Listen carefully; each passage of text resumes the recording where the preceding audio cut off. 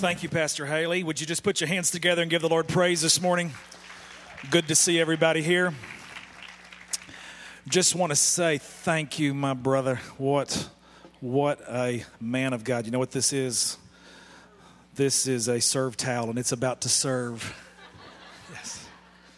And in case you wonder what in the world that crazy big man up there is doing sweating, this is what happens when I try to lead worship and preach too. I told the guys in the middle, we have two services, one at 9, as you know, and 10:45. And I said, this is why I'm so glad that I've got all of you guys that do a great job. We have several that were out, but our whole praise team, how many of you thankful for them? Give them a hand this morning. Awesome. Praise God. I've enjoyed the last 2 or 3 years just being able to sit back and play and not have to do, because when you were doing this, I'm playing 2 keyboards and I'm pushing from here, then I'm going to get my sweat on. So I apologize for the camera this morning, those of you who might be watching this otherwise.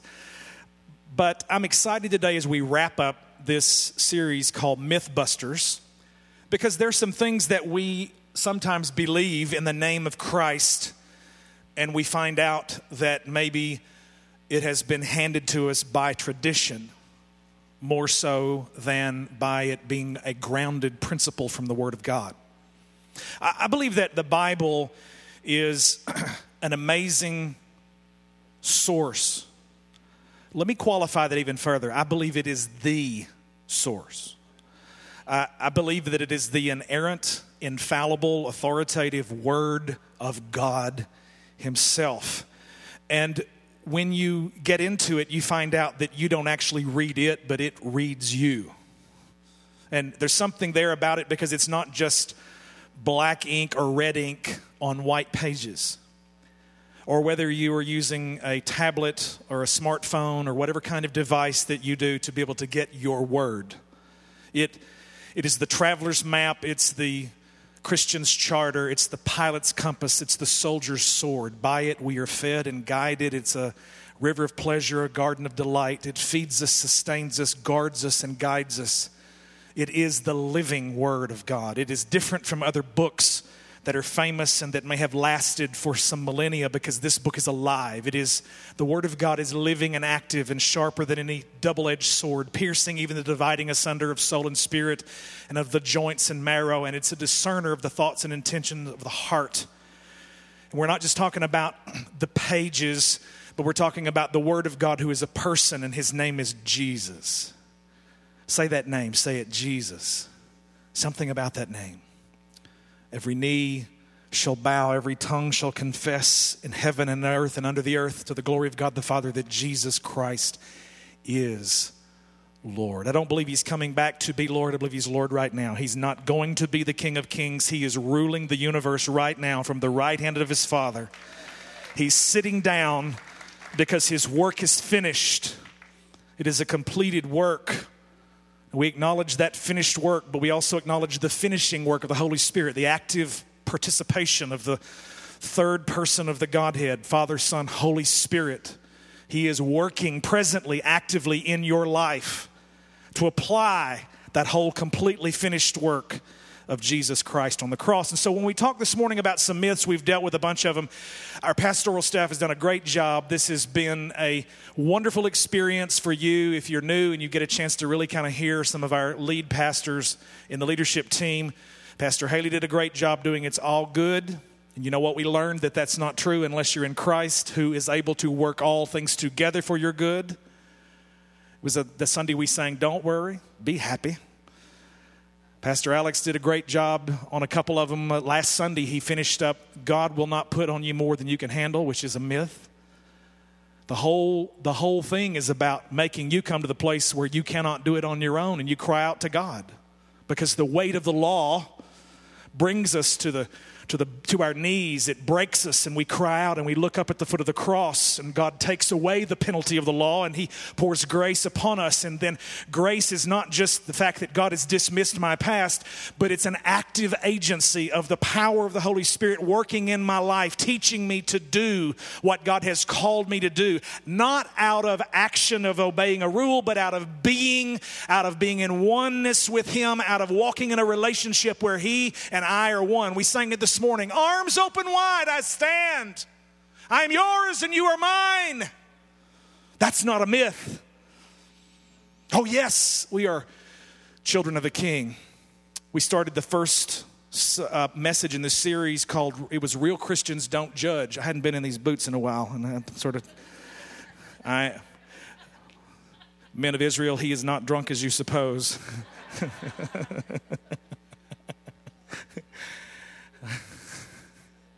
A little bit of Joel's place this morning. Hallelujah.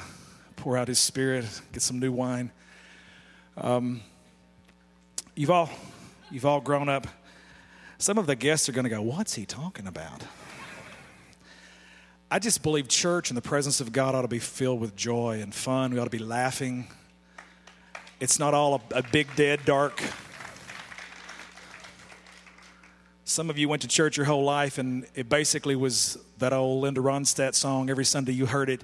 You know good, you know good, you know good, baby, you know good. I'm going to sing it again. Come back next Sunday, we'll sing it again. You know good, you know good, you know good, baby, you know good. How many of you know that's true, but that's all BC. That's before Christ. Now the one who is good is living on the inside of me, and he's changed my life, and I'm a new creation in Christ. I'm nothing of myself. But it's not about me anymore. It's about him. It's all about him. Come on, somebody. And you grew up hearing things, and those things are powerful.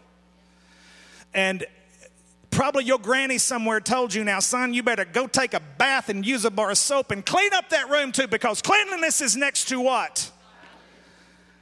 And she had you thinking it was in the Bible somewhere. Over there in the book of Hesitations. Actually, it's in the book of Hezekiah. Would you open your Bibles to the book of Hezekiah with me, please? There is not a book called Hezekiah, okay? That's a setup. That's not a good thing to do. I'm playing, okay? I'm having a good time. It reminds me of that Black Gospel song. Says, we gonna have a good time. Come on in this house. Look at your neighbor and say, we gonna have a good time. Come on in this house of the Lord. Why do we lose that? We get religious. David said in Psalm 122, I was glad when they said to me, let us go to the house of the Lord. Something about religion gets all up in the mix, and it just messes it up. And the mama knocks on her son's room one morning, and she says, not the door. She knocks on the door of his room, and she says, get up, you got to get ready for church. I don't want to. Son, get up out of the bed. It's time. You got to get in the shower. You got to get ready, get your face shaved. You got to go to church. I don't want to. She comes back in 20 minutes and knocks on the door again. She says, son, get your backside up out of that bed and get clean and get to the church. This is Sunday. And he says, I don't want to. And she says, honey, you have to. You're the pastor.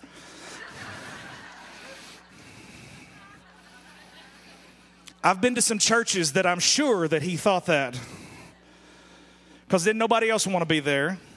And how many of you know we can do all this and it can be great. It can be high church and pomp and circumstance. It can be low church, and it can be, we can break out some bluegrass. We do that here at Victory. We can get our black church on, and we can sing Blessed Be the Rock, or we can do a big anthem and sing Manifesto, We Believe, like Greg did this morning. We do it all different styles, and it's not about any of that. If we do everything and have the greatest and most amazing program, and the crowd show up and Jesus doesn't show up, it's every bit in vain.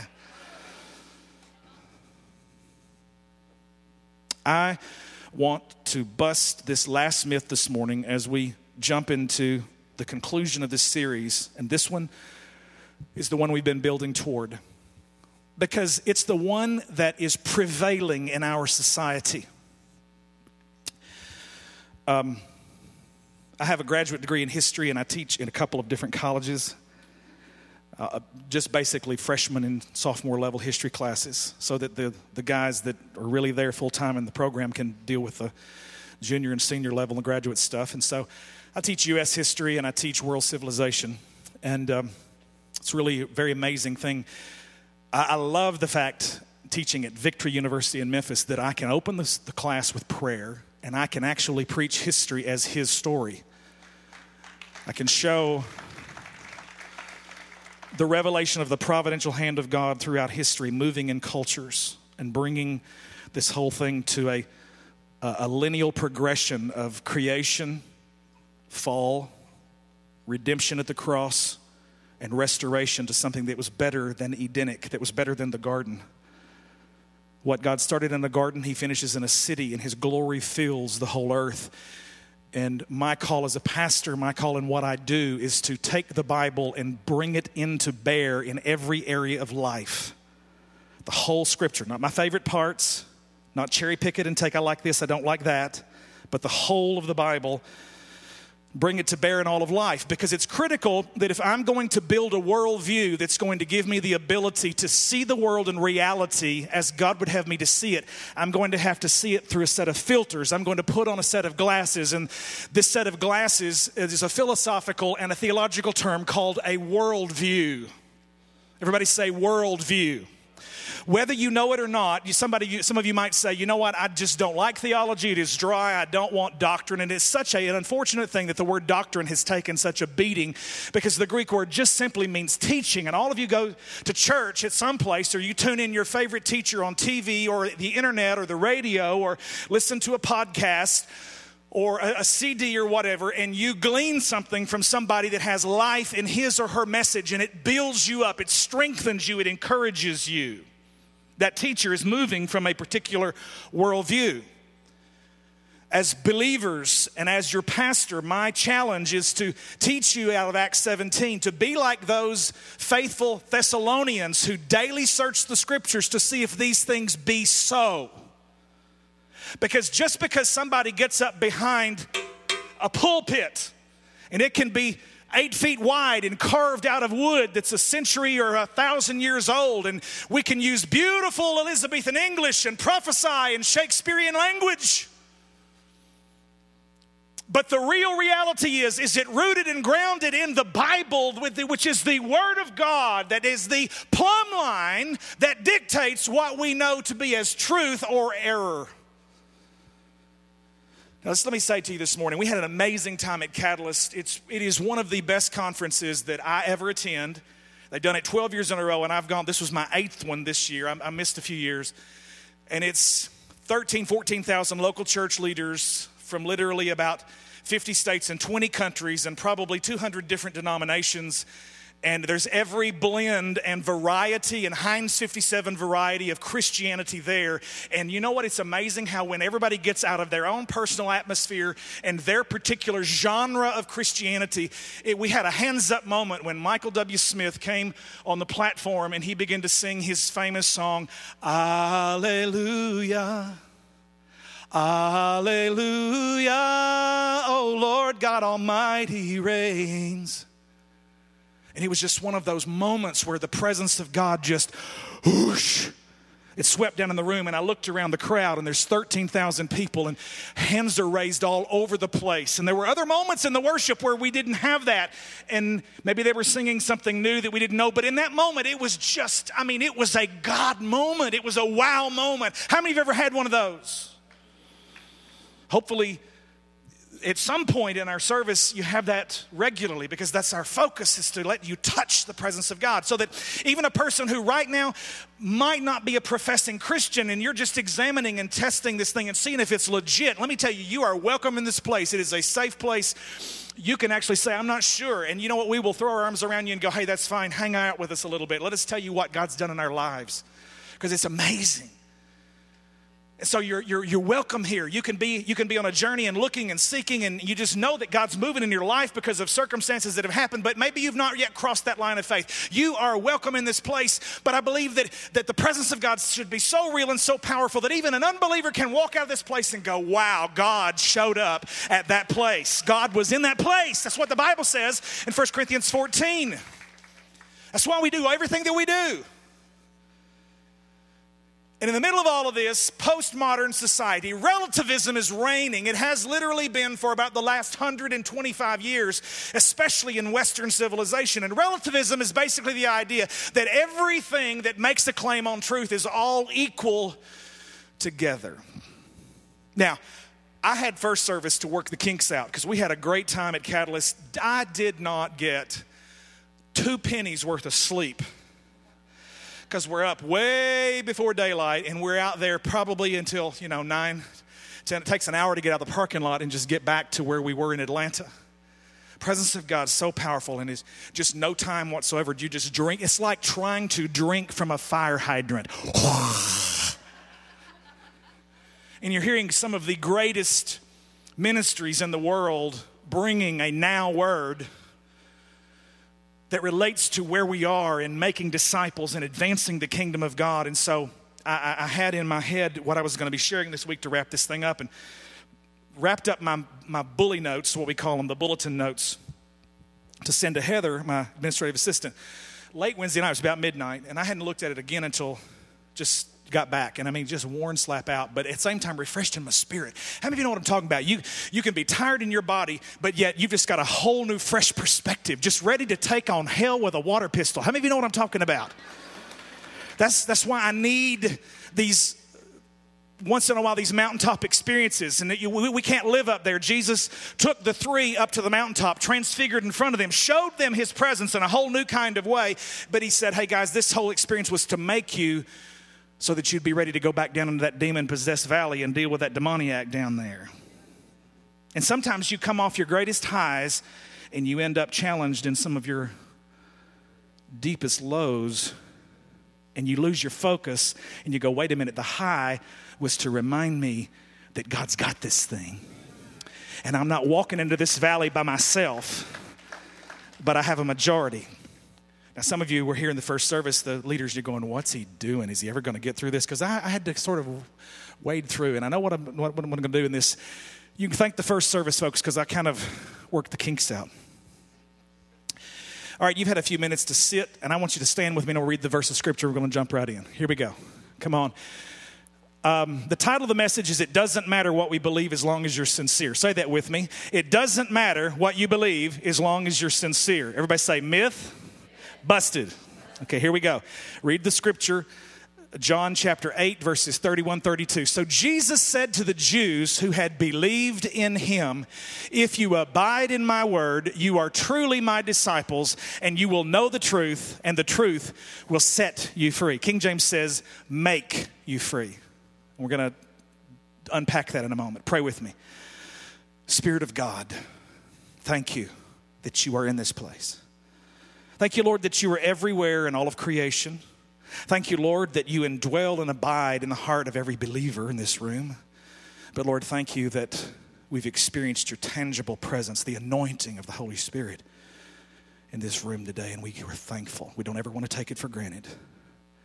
I ask you, Holy Spirit, today that you would do what only you can do. You're the teacher, the guide, the comforter, the counselor, the paraclete, the advocate.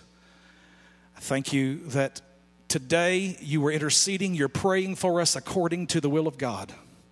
I just acknowledged before you, oh Heavenly Father, that I cannot do anything apart from you, Jesus. And I ask you to get in the middle of this. Give me thoughts that are clear, give me words that are precise to teach and to touch the hearts and the minds of your people.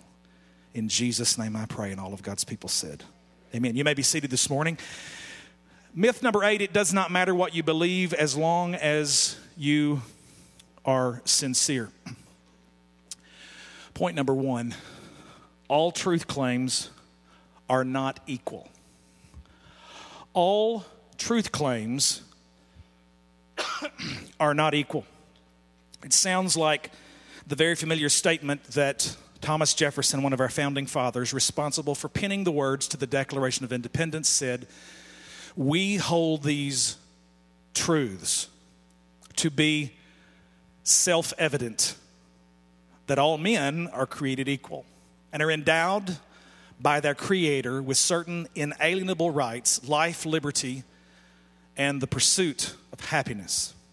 It was actually a John Locke quote, English philosopher, who had made this phrase famous throughout England and the colonies, life, liberty, and property. And Jefferson lifted it to some degree, edited and plagiarized and changed, and then called it life, liberty, and the pursuit of happiness. I believe that as a Christian that has to be defined in understanding that my happiness can only come in God.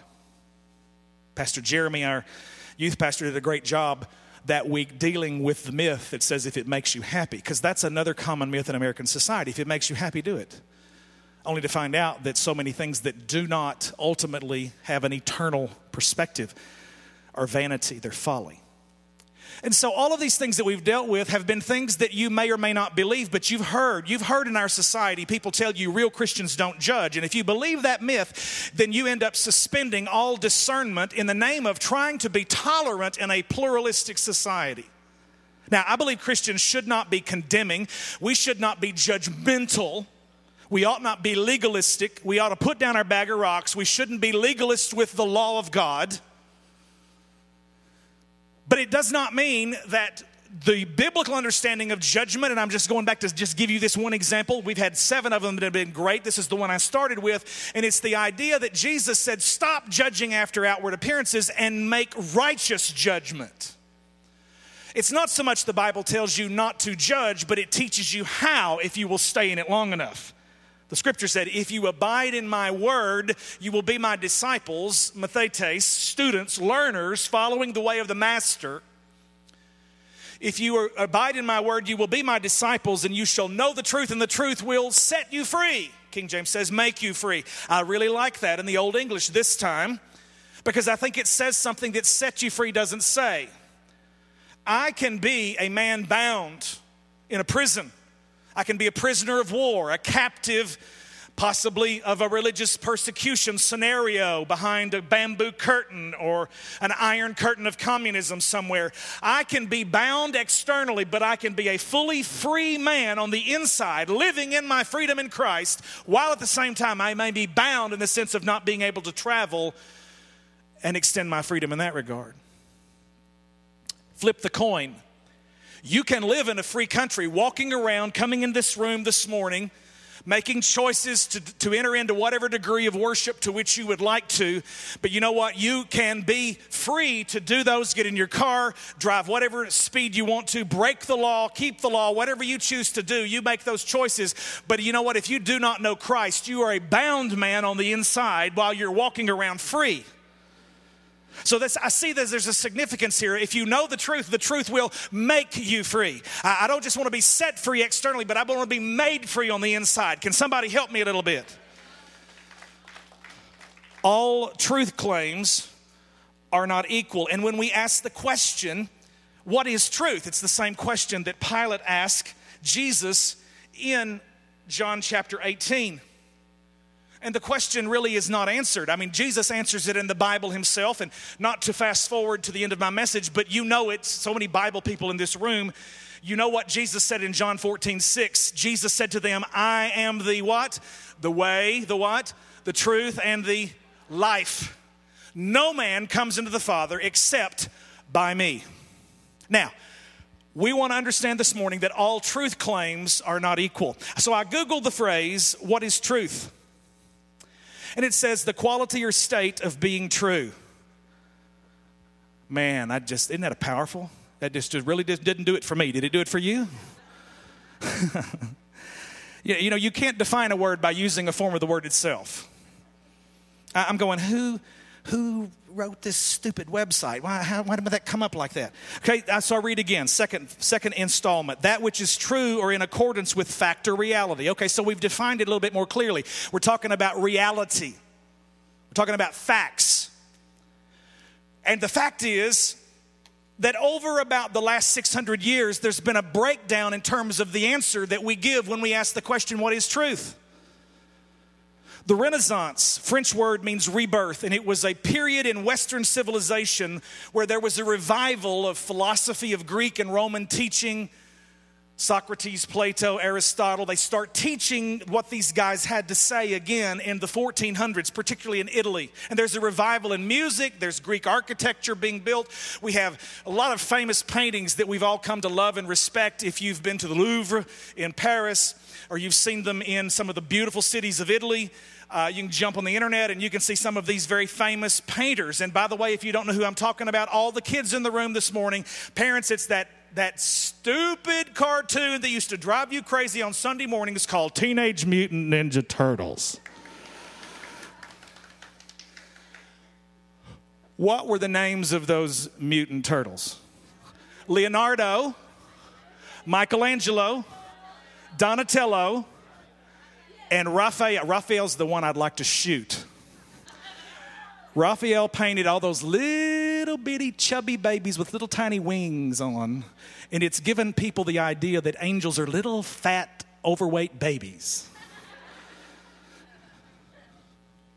Or some of these Renaissance painters paint Jesus always with that lamb around his neck, and he's making a weak peace sign, and he's pale and just washed out, and he's got a light bulb behind his head, and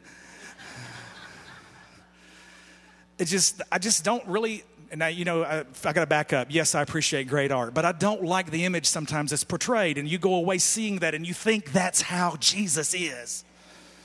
He's always walking around with a smelly sheep on his neck. Ugh.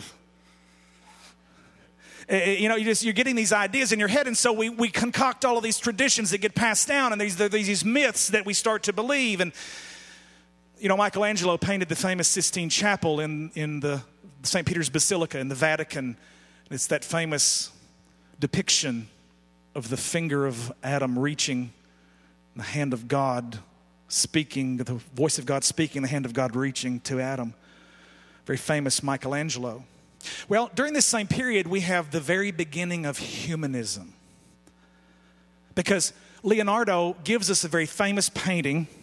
I'm going to put the mic down, and if you know what I'm trying to do here, I want you to tell me what it is. Touchdown. Somebody said the naked dude. And she's right. It's called the Vitruvian Man. Say it fast, real fast, 5 times. I'm just kidding. Vitruvian Man. And the whole punch of the Renaissance was about a reaction to scholasticism in the Catholic Church, and it was about making man the standard for all of life. Are you following me? Okay, now some messages I preach and I sweat this much more, and it's about touching your emotions. Today it's about teaching your mind. Because in a couple of days when the touch is faded, it's going to be what you've learned that carries you. Humanism is not so evil as long as you have the word Christian in front of it, but you haven't heard Christian humanism in your lifetime. All you hear is secular humanism. That's because that's what we have in America. Our public school system has given way to removing every possible potential speaking of the name of God in an attempt to be pluralistic and be tolerant. And those are good things, to be tolerant of others, which, by the way, was first a Christian virtue. To really be tolerant and to give people an opportunity to be able to express themselves. America is a free country. By the way, let me just test your history knowledge. Is there anybody in the room smarter than a 5th grader? Constitution is written. We have 2 states that refuse to ratify it, and they don't ratify it for a couple of years, and it's North Carolina and Rhode Island who hold out, and it's because we've not yet added the 10 very critical amendments that are the first ones. Can anybody tell me what those 10 first amendments are called? The Bill of Rights, okay? Can anybody tell me what the very first freedom that is listed in the Bill of Rights, what is it? No, it's not speech. Religion. It is not the press. It is not freedom to assemble. The very first freedom that's granted to you as an American is the freedom of religion, and it's not freedom from religion the way the secular humanists are trying to paint it in this day and time. Congress shall make no law prohibiting the free exercise of religion. It can't prohibit it. It has to let it be free. Are you following me so far? Okay, now I know that this is a little bit historical, it's a little bit philosophical this morning, but if you'll stay with me, you'll really get some good stuff out of this. Say it with me. It doesn't matter what you believe, as long as you're sincere. What is truth? We have to ask some questions. We've had a breakdown. We've made man the standard by which we determine truth. In order for truth to be defined properly, it would have to be a factually and a logically correct statement. Pastor Alex, would you come to the platform? I want you to help me this morning. In other words, it would have to be true. But perhaps we could look further at truth by determining what it is not. Okay?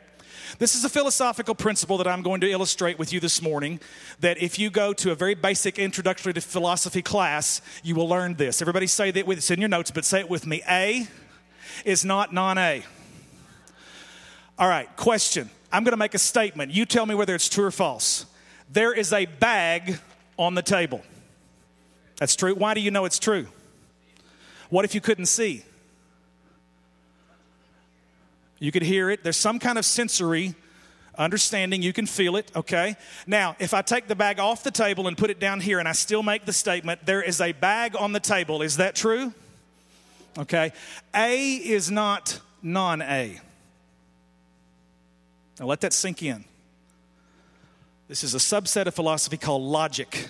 A is not non-A. You are told in our society that all truth is relative, that it does not matter, that Dawn's truth is her truth, Alexander's truth is her truth, Greg's truth is his truth, and who are you, who in the, and they usually put a 4-letter word right there, do you think you are to make a demand that I believe what you say truth is because this is truth for my life?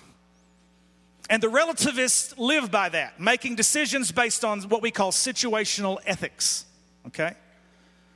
And again, we've been told it doesn't matter what you believe so long as you're sincere, okay? So we know that it was not true when the bag was not there. It is true again. There is a bag on the table. Now, we're going to play the little Sesame Street game. One of these things is not like the other. Are you following me? Which one of these is not like the other? Well, I think it's maybe a nectarine or something like that, okay? Let's take one away. And let me tell you that both of those are the same. Would you believe me? Well, you know, after all, I know you're a Christian, but I'm a Buddhist, and, you know, all truth is the same. And my truth claim is just as good as yours is.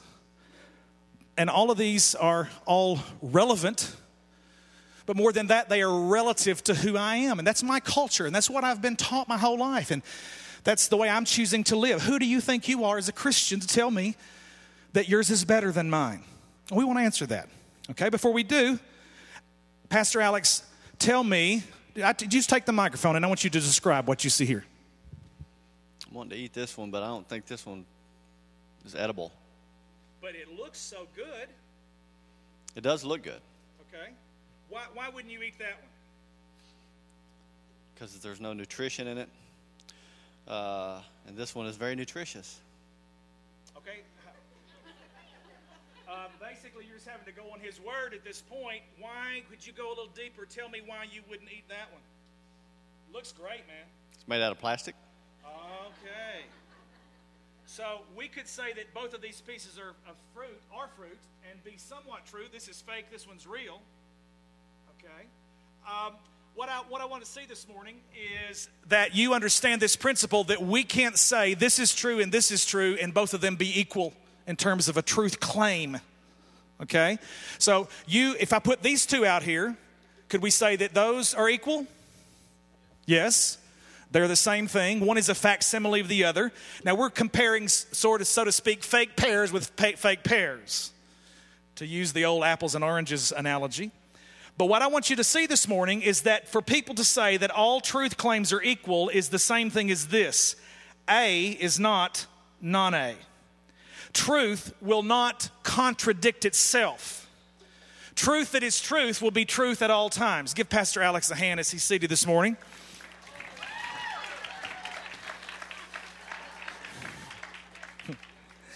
Enjoy, my brother. That went to Atlanta and back, and it got kicked around the floor. So if you can get any nutrition out of it, you go right ahead. I bet he doesn't eat it now. Relativism kicks into the whole play, and it does something to us. There are truths that are relevant. For example, there are people in this room who part your hair on the left side of your head. That's true of you. Other of you who part your hair on the right side of your head, that's true of you. Or you like Pastor Alex, and it's true that you have an amazing faux hawk. Glory to God. Phenomenal. We're not talking about those kind of things that are peculiar to you. It is true that the British drive on the left side of the road. It's true that Americans drive on the right side of the road. Those are culturally relative. But the things that we can prove is that there are things that logic, somebody says to you, oh, well, there is no such thing as an absolute. And all you have to do in your junior high classroom is look right back at them and say, you know what? You've just made an absolute statement by saying there is no absolute truth.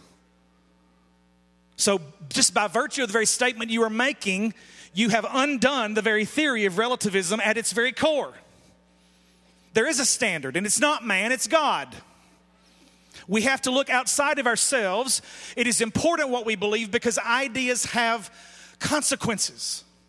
Now, I just want to give you one universally recognized statement that is an absolute. You cannot argue it down. I don't care how many PhDs you have. I want you to repeat it after me. Something cannot bring itself into existence. Say it again, all together. Something cannot bring itself into existence. One more time, here we go. Something cannot bring itself into existence. That is an absolute fact that is undeniable. If it doesn't exist, there is no creative power or ability to bring it into existence because it doesn't exist. If it exists, it's already there. Are you following me? That is an absolute truth. For us to understand what truth is, we have to look outside of ourselves. Truth can be proven in logic. This is the problem of philosophy. There are truths that are not proven by theories or a theorem or a paradigm. I love my wife. I can't prove that to you, but she knows it. That's not proven by logic. Or what you think is beautiful. What is beautiful to one person is not the same kind of beauty that's to another. And if you don't think that I'm telling you the truth, you should have been in the van with us when we were on the way to Atlanta, and all the single ladies in the van were talking about what they thought was a good-looking man.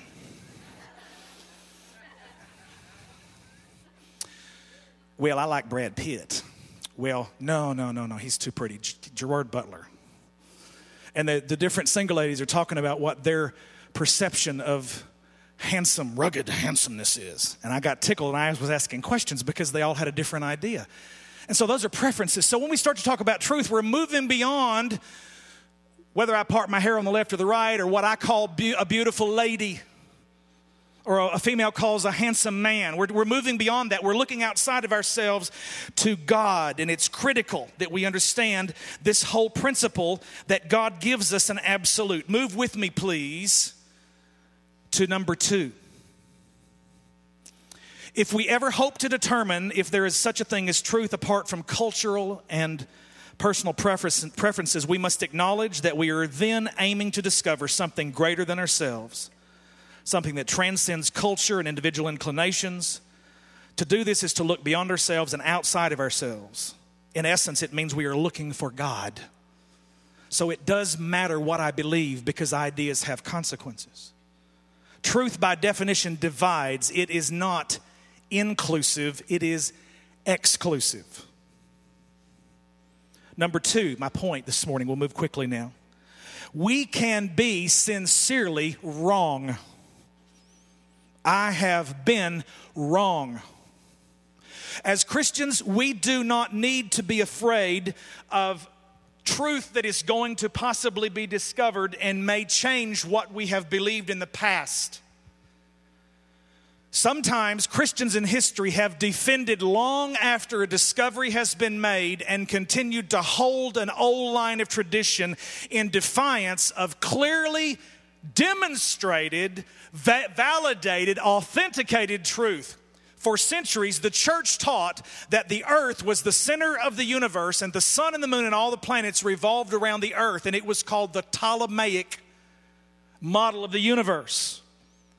And Copernicus comes along and he starts postulating and theorizing that actually the earth is not the center of this thing, but the sun is the center of the thing, and the earth and all the other planets are revolving around the sun.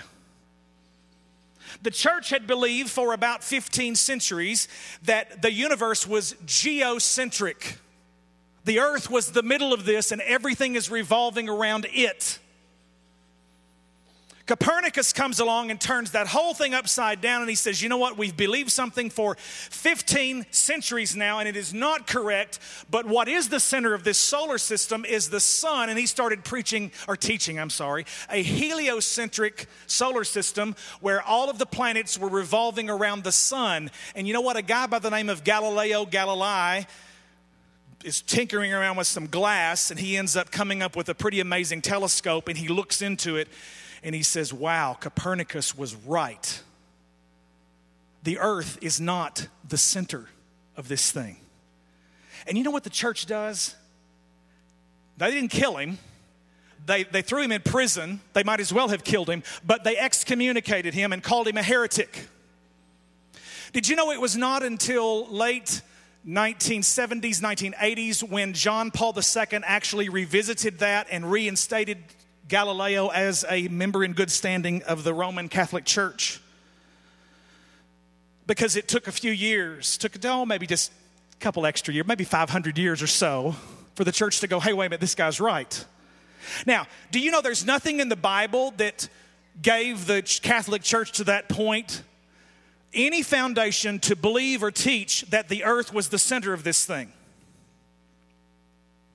But they'd been told it so long, it was a tradition that drove the teaching of the church. And when this guy came along and challenged it, very much the same way that Martin Luther did, preaching the just shall live by faith. And so Copernicus postulates it, Galileo proves it, and Galileo gets excommunicated. And what I want to tell you that I see in this historically is in the same way that God brought a Copernican revolution in this whole scientific revolutionary period of this age of discovery, and he moved the whole understanding of how we see the world, our worldview, the filter through which we are able to understand reality around us, is that he starts saying, look, you are not the center of this thing, the sun is. Now hear me prophetically. The S-U-N is a picture of the S-O-N. You and I, as much as America has been saturated with a man-centered gospel that says God and all of the creation and every angel are all revolving around me, and if I will just make the right confession, that all of creation has to bow to me because I'm the center of this thing. How completely, disgustingly self-absorbed is it when we have not only a messed up view of the universe, seeing the earth as the center of everything, but we live our lives as if everything around us is all revolving around us. And you know what? The very first thing that Jesus does when he comes into your heart is he gives you a Copernican revolution. And he wakes you up and he says, you know what? You are important, but you ain't near as important as you think you are, because this thing is about a sun-centered system.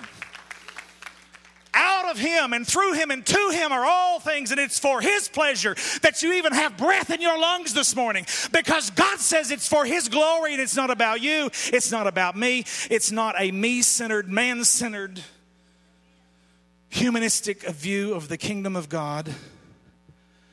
And that's one more place where his story is marching down through history. Sometimes the church, God help us, are the last ones to wake up to truth that's been revealed. Look at your neighbor and say, I don't want to be that way. I want to know truth, and I want the truth to make me free. Say it, come on, tell them. I say, I want to know truth. I want the truth to make me free. The best thing God can do is upset your traditional paradigm about the way you viewed things. And it gives you a whole different picture. You know, okay, great. Just give these people the opportunity. They're passionate about it. Just, rent out a venue, hire some cheerleaders, bring in a great band, and let's have a huge convention for the Flat Earth Society. I believe in a flat earth. Did you know there are 1,000 people on the internet in a group called the Flat Earth Society? They're passionate. They're sincere. Here's Johnny. He's sincere, but he's sincerely wrong. Wrong answer. Ideas have consequences. Tell your neighbor on the other side, say, ideas have consequences. It matters what you believe. Let's just keep examining this for a moment. It doesn't matter what you believe so long as you're sincere. Well, guess what? If you're not really taking what you believe seriously, then you're not really sincere about it, are you? Oh, wow. There's a guy in a high-rise office building. I didn't tell this in the last. And he so is convinced that the building is built out of unbreakable glass that he's going to prove to his fellow employees, his colleagues on the 36th floor, prove to them that it's unbreakable glass, that he walks across the room and he gets up a full head of steam and he walks over there and throws himself against that glass, and he actually lives to tell about it. He sincerely believed that the glass wouldn't break, but truth was different. He was caught on a landing 2 floors down that saved his life. And he won a Darwin Award that year. Some of you know what that is. Look at your neighbor and say, that's for being stupid.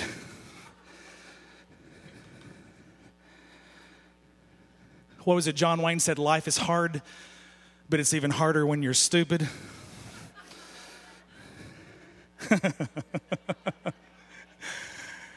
One of my favorite verses, this is the one I have in the counseling chamber. People come in to talk to me, Pastor, what does the word say? Well, let me share what the word says. Proverbs chapter 12, verse 1. He who hates correction is stupid. Say stupid.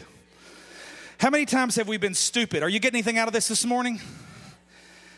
Mark chapter 7, verse 13 says, your traditions make the word of God of no effect. We can literally nullify God's word by believing something that we've always believed because we thought it was true. A grandmother passed down a recipe for her famous roast to her daughter, and her daughter passes it down to the granddaughter, and the granddaughter learns one day that she's supposed to buy roast, and she's supposed to put in peeled potatoes and carrots, and she's supposed to cut about 2 inches off one end of it and put it in the roasting pan, fill it up and just cover it with water and salt and pepper it and put it in the oven for 350 and cook it for 2 hours or whatever. So her grandmother and her mother are visiting her one day, and she decides she's going to cook grandma's favorite roast, a couple of secret ingredients that we didn't reveal in the story. And so she includes those, and her grandmother's standing there watching her do that. And her mother's watching her do it, and she sees her do it, and she says, the grandmother stops her. She says, why are you cutting the 2 inches off of that roast right there? She said, because that's what Mama told me I had to do. And Grandmama said, well, that's because my pan was too small, and I had to cut the roast to fit the pan. But a tradition had been passed down, and she thought that affected how the roast tasted. The recipe had nothing to do with cutting the end of the roast off, but Grandma said, are you kidding me? I just had a little pan. And sometimes we pick up the practices of a former generation that worked then but need to change now because it's a different day, and we defend it, and we have church fights and we have church splits because you hadn't been to church if you don't do it the way Granny did it. And Granny would go, you know what? That's just the day we lived in, and it was all about the presence of God. And, you know, people fight church wars over music styles. And let me tell you something. God can show up with the Gaither Vocal Band singing on that great getting up morning, fare thee well, fare thee well. Or he can show up to some of Greg's reggae going south to the Caribbean, get you a little jerk chicken and a margarita. Maybe I better quit. I'm still in the South, aren't I? Okay. I didn't want to offend the Baptist. Well, you can do it. You can do black church. Man, we can get on our shout. We can do Hillsong. We can do a hymn. You know, none of that is going to bring the presence of God. It's going to be the state of the heart of the worshiper. Put your hands together. Come on, give him praise.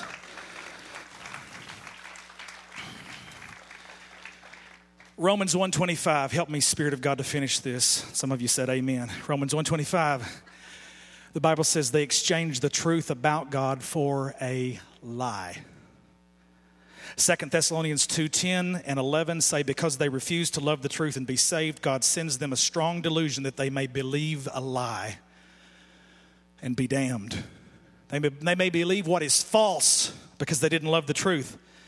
Hitler gives us the negative connotation of the word propaganda in World War II.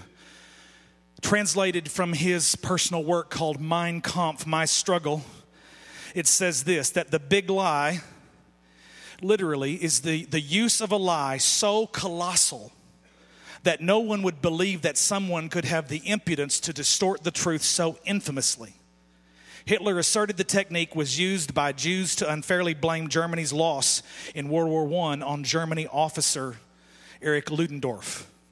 So Hitler blames and tells the big lie again, and the propaganda is spread, and a whole nation believes that they're doing the will of God by sending 6 million Jews to the gas chamber. Don't tell me it's okay what you believe so long as you're sincere. There are people that are sitting in the room this morning, and my heart breaks for you because you were told 20 years ago at a time in your life, there's a sister in the room and you love Jesus and God's come into your heart and He's forgiven you and He's changed you and He's wiped the past clean, but you still have the lingering guilt of making a decision years ago because somebody told you it was okay to abort your baby because it was not a convenient time in your life. And the people that counseled you and said, this is your choice, it's your right, didn't show up to help you on the nights you've cried yourself to sleep because of a decision you made that you believed and you were sincere about. I want to tell you that Jesus Christ has the ability to come into your heart and lift the burden of that guilt and make all things new. But we are gripped in chains that hold us when we believe things and think those ideas don't have consequences, no matter how passionate we are about them. God will let us believe a lie if we believe it long enough. If we tell the big lie long enough and we start to justify, we can manage to push ourselves into believing lots of things. The big lie of Satan, as I bring this message to a close this morning, I know I'm a little bit over, but I sense that the Spirit of the Holy Ghost is in this room today, and He's wanting to touch some people on a very, very deep level. We've been theological and we've been philosophical, but now I want to tell you God is wanting to get personal and individual with your specific circumstance today. And some of you are sitting in this room and you've heard the big lie of the enemy, and it's screaming at you from not just an angel and a demon on either shoulder, but it's the voice behind you that's screaming at you and telling you you've blown it too many times. You've taken advantage of the grace of God once too many. You are too deep into the pit. You are too entangled in an addiction that you cannot escape from. And it's the big lie of the enemy that he keeps telling you and he keeps telling you, and the propaganda is spread. And it weaves its way like tentacles around you onto the very corners of your soul. And I want to tell you, Jesus Christ can break the power of that big lie. Too many times people come to Christ and they have been made new in Christ, and they stay in a place that is always preaching an old covenant mentality. It's a legalism, a law-based situation. It's about, yeah, you know what? God loved you and He gave you another chance and He gave you by grace, but now because you're not living right and you're not keeping the law in the right way, then you're really not His. And you've blown it too many times. And some of you have heard it in different kinds of ways, because religion tells the big lie that our access to God is an outside-in proposition. I have to alter my behavior and clean myself up and get my ducks in a row and all of them quacking at the same time before I ever show up. And I have to make sure that I make myself presentable to God and get it all straight. And I want to tell you, there is truth to the song that Billy Graham made famous at every one of his altar calls when he said, "Just as I am without one plea, but by thy blood was shed for me." And I want to tell you, God loves you right where you are this morning, but He loves you so much that He will not leave you where you are. And that is the truth that will dispel the lie. Religion, an outside-in proposition, will tell you that you have to work your way for God to love you. You have to earn your salvation. You have to hope that when you stand before St. Peter, and where they even get that is not biblical. Like he's going to call the shots and say, "Let him in." Yeah, I know him. He's my uncle boy. Let him in. No, he ain't. No, for sure not that one. Peter First of all, do you know that when it comes to judgment, if you are a believer, you won't stand at the judgment seat to be judged. That already was poured out on Jesus 2,000 years ago. You've already been judged, and it's been stamped on your forehead and your hand and your life. You got the mark of God on you, and God looks at you and says you're righteous. We believe so many falsehoods, so many lies. Number 3, and I'm finished. Have you got anything out of this morning? Number 3, belief without corresponding behavior is dead. Jesus said, I am the way, the truth, and the life. No man comes into the Father but by me. Now, if all truth claims are equal, you know what? You can read the Quran, and with all due respect, you will find some truth. You can study Confucianism. It's a great proverb-based wisdom system of ethics, and you will find some truth. You can read about Siddhartha Gautama, the first Buddha, and you can understand some of the things they're saying and even see some parallels between Christianity and Buddhism. You will see some truth. Because all truth is God's truth, people. Are you with me? Okay? But not all of these truth claims are equal. God didn't say, you know what? Just choose whatever way you want. All roads lead to heaven. He didn't say, you take the high road and I'll take the low road. And I'll get to heaven before you. No, he said there is one way. There is the new and living way by his blood that has opened the door into his presence. Jesus said, I am the way, the truth, the life, and no man comes to the Father but by me. Now, if the other truths are equal, then Jesus is a liar. Don't anybody come to you preaching some kind of nonsensical universalism that everybody's going to be saved, total reconciliation, comes some kind of nonsense. It is a perennial weed that springs up in the body of Christ in every generation, and it have to get some Roundup of the Holy Ghost and spray that mess back down. Rob Bell wrote a book here just a couple years ago, Love Wins. And man, it sounds good.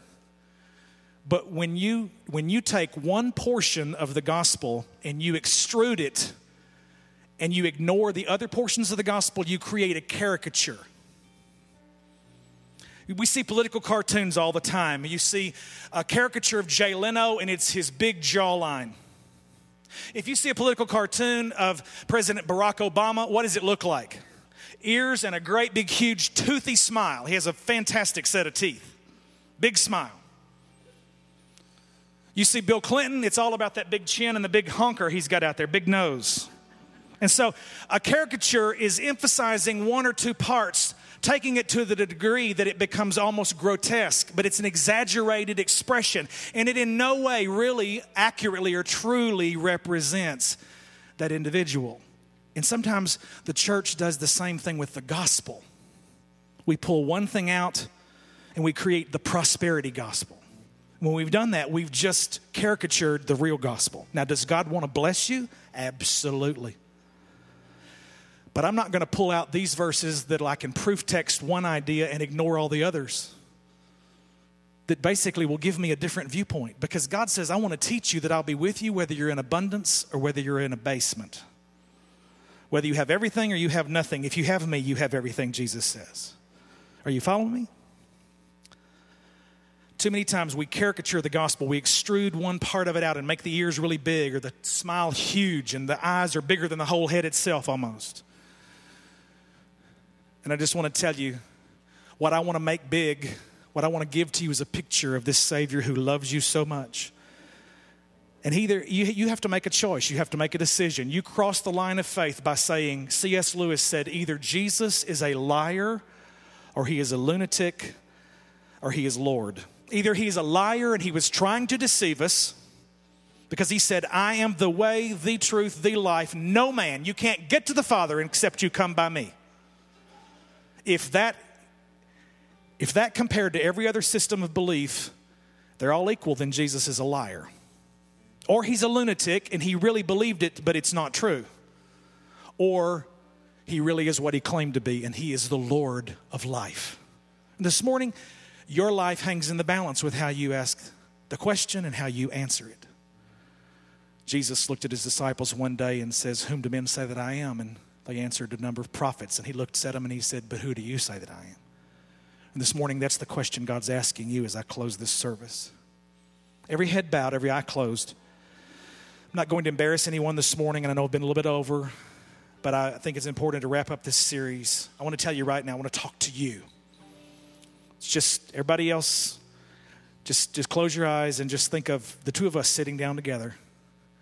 And I ask you the question right now. You know what? You may have been raised in a Christian home. You may have had a lot of good, godly traditions that have been handed to you. We're not even going to worry about any of those right now. Only one question comes forefront to the center. Who is Jesus in your life? You know, he's more than just a historical figure. I believe in George Washington. He was the first president of our nation. Great leader, man of stature and conviction. But I'm not trusting George to do anything for me. So believing in Jesus is not like believing in George, that they're both historical figures. Believing into Jesus. It's like the person asked me one time, there's a difference in believing in Jesus and believing Jesus. What has he said to you about you? Every one of us come to him unworthy in every way. But he's paid the price. He's paid the penalty. The Greek word that Jesus said on the cross, we get it in our Bible, is tetelestai. It is finished. It's paid in full. He finished the work. This morning, what you have to do is just simply agree with him and say, I am a sinner. I need a Savior. Now, the Spirit of God has already been moving. He's touching hearts. There's not a formula. Something cannot bring itself into existence. You are dead in sin. If you don't know God, you don't have the ability to even seek him. God's moving in some hearts right now and blowing the wind of his Holy Spirit to create life, to give you an opportunity even to choose him right now. I just want to ask you this simple thing. Are you ready to make that choice, ready to cross this line of faith? The Bible says simply, whoever calls on the name of the Lord will be saved. You don't have to understand it theologically. All you know is you can't do it by yourself. It's going to take Jesus to do it for you. And you just say, Jesus, forgive me. Come into my heart. Change my life. I give it to you. My whole life, I lay it down. That's the words we sang this morning. I stand, arms open wide. I'm surrendering to you. Be my Savior and be my Lord. All heads bowed, every eye closed, no one looking around. I'm not going to embarrass you or bring you to the front, but I just want to ask you, anybody who wants to be included in the prayer I'm about to pray, would you just slip your hand up right where you are? Yes. There are several in the room, several hands. I saw, thank you. I want to talk for a moment just to the believers. You know Jesus, you've been walking with him. Spirit of God lives and dwells in you. But you know what? Something really kind of stirred in you this morning to say, you know what? I need to be a student of the Word. I need to grab hold of it so I can learn how to tell people what he's done in my life, because he's called me to do that. Just some words you said, Pastor, really lodged in my spirit and ignited an ability to be able to just share what God's done in my life with confidence, and I want to do that. How many of you in the room would say that this morning? Just lift your hand. All right, I want to pray for both of these groups. Father, thank you for those initially that raised their hands and said, I want to cross the line of faith and Jesus to be my Savior. Spirit of God, you're doing the work that no man can do. Right now, I put my trust in you. Lord, these that are taking that step, they're sensing you drawing them. And Lord, they just right now make it in their own words and say, Jesus, save me. Make that your prayer right now. Say, Jesus, forgive me. Come into my heart. Change me. Make me new. God, I thank you that you're Lord over the lives of these people that have taken that first step on a journey to walk with you. Do what only you can do. Lord, for the believers who've been walking with you, who raised their hands and said, I've just sensed a call of God just to become a student of the Word and get into it and let the Scripture become part of the fiber of my life and to begin to share my testimony. They lifted their hands, and God, I thank you for a renewal, the Holy Spirit to strengthen them and drive them, O Lord, into your Word and help them to study to show themselves approved so that they can share a reason with people why they have a hope in you. I thank you for that. Let the blessing of the Lord come upon them. We give you praise in Jesus' name. And all of God's people said,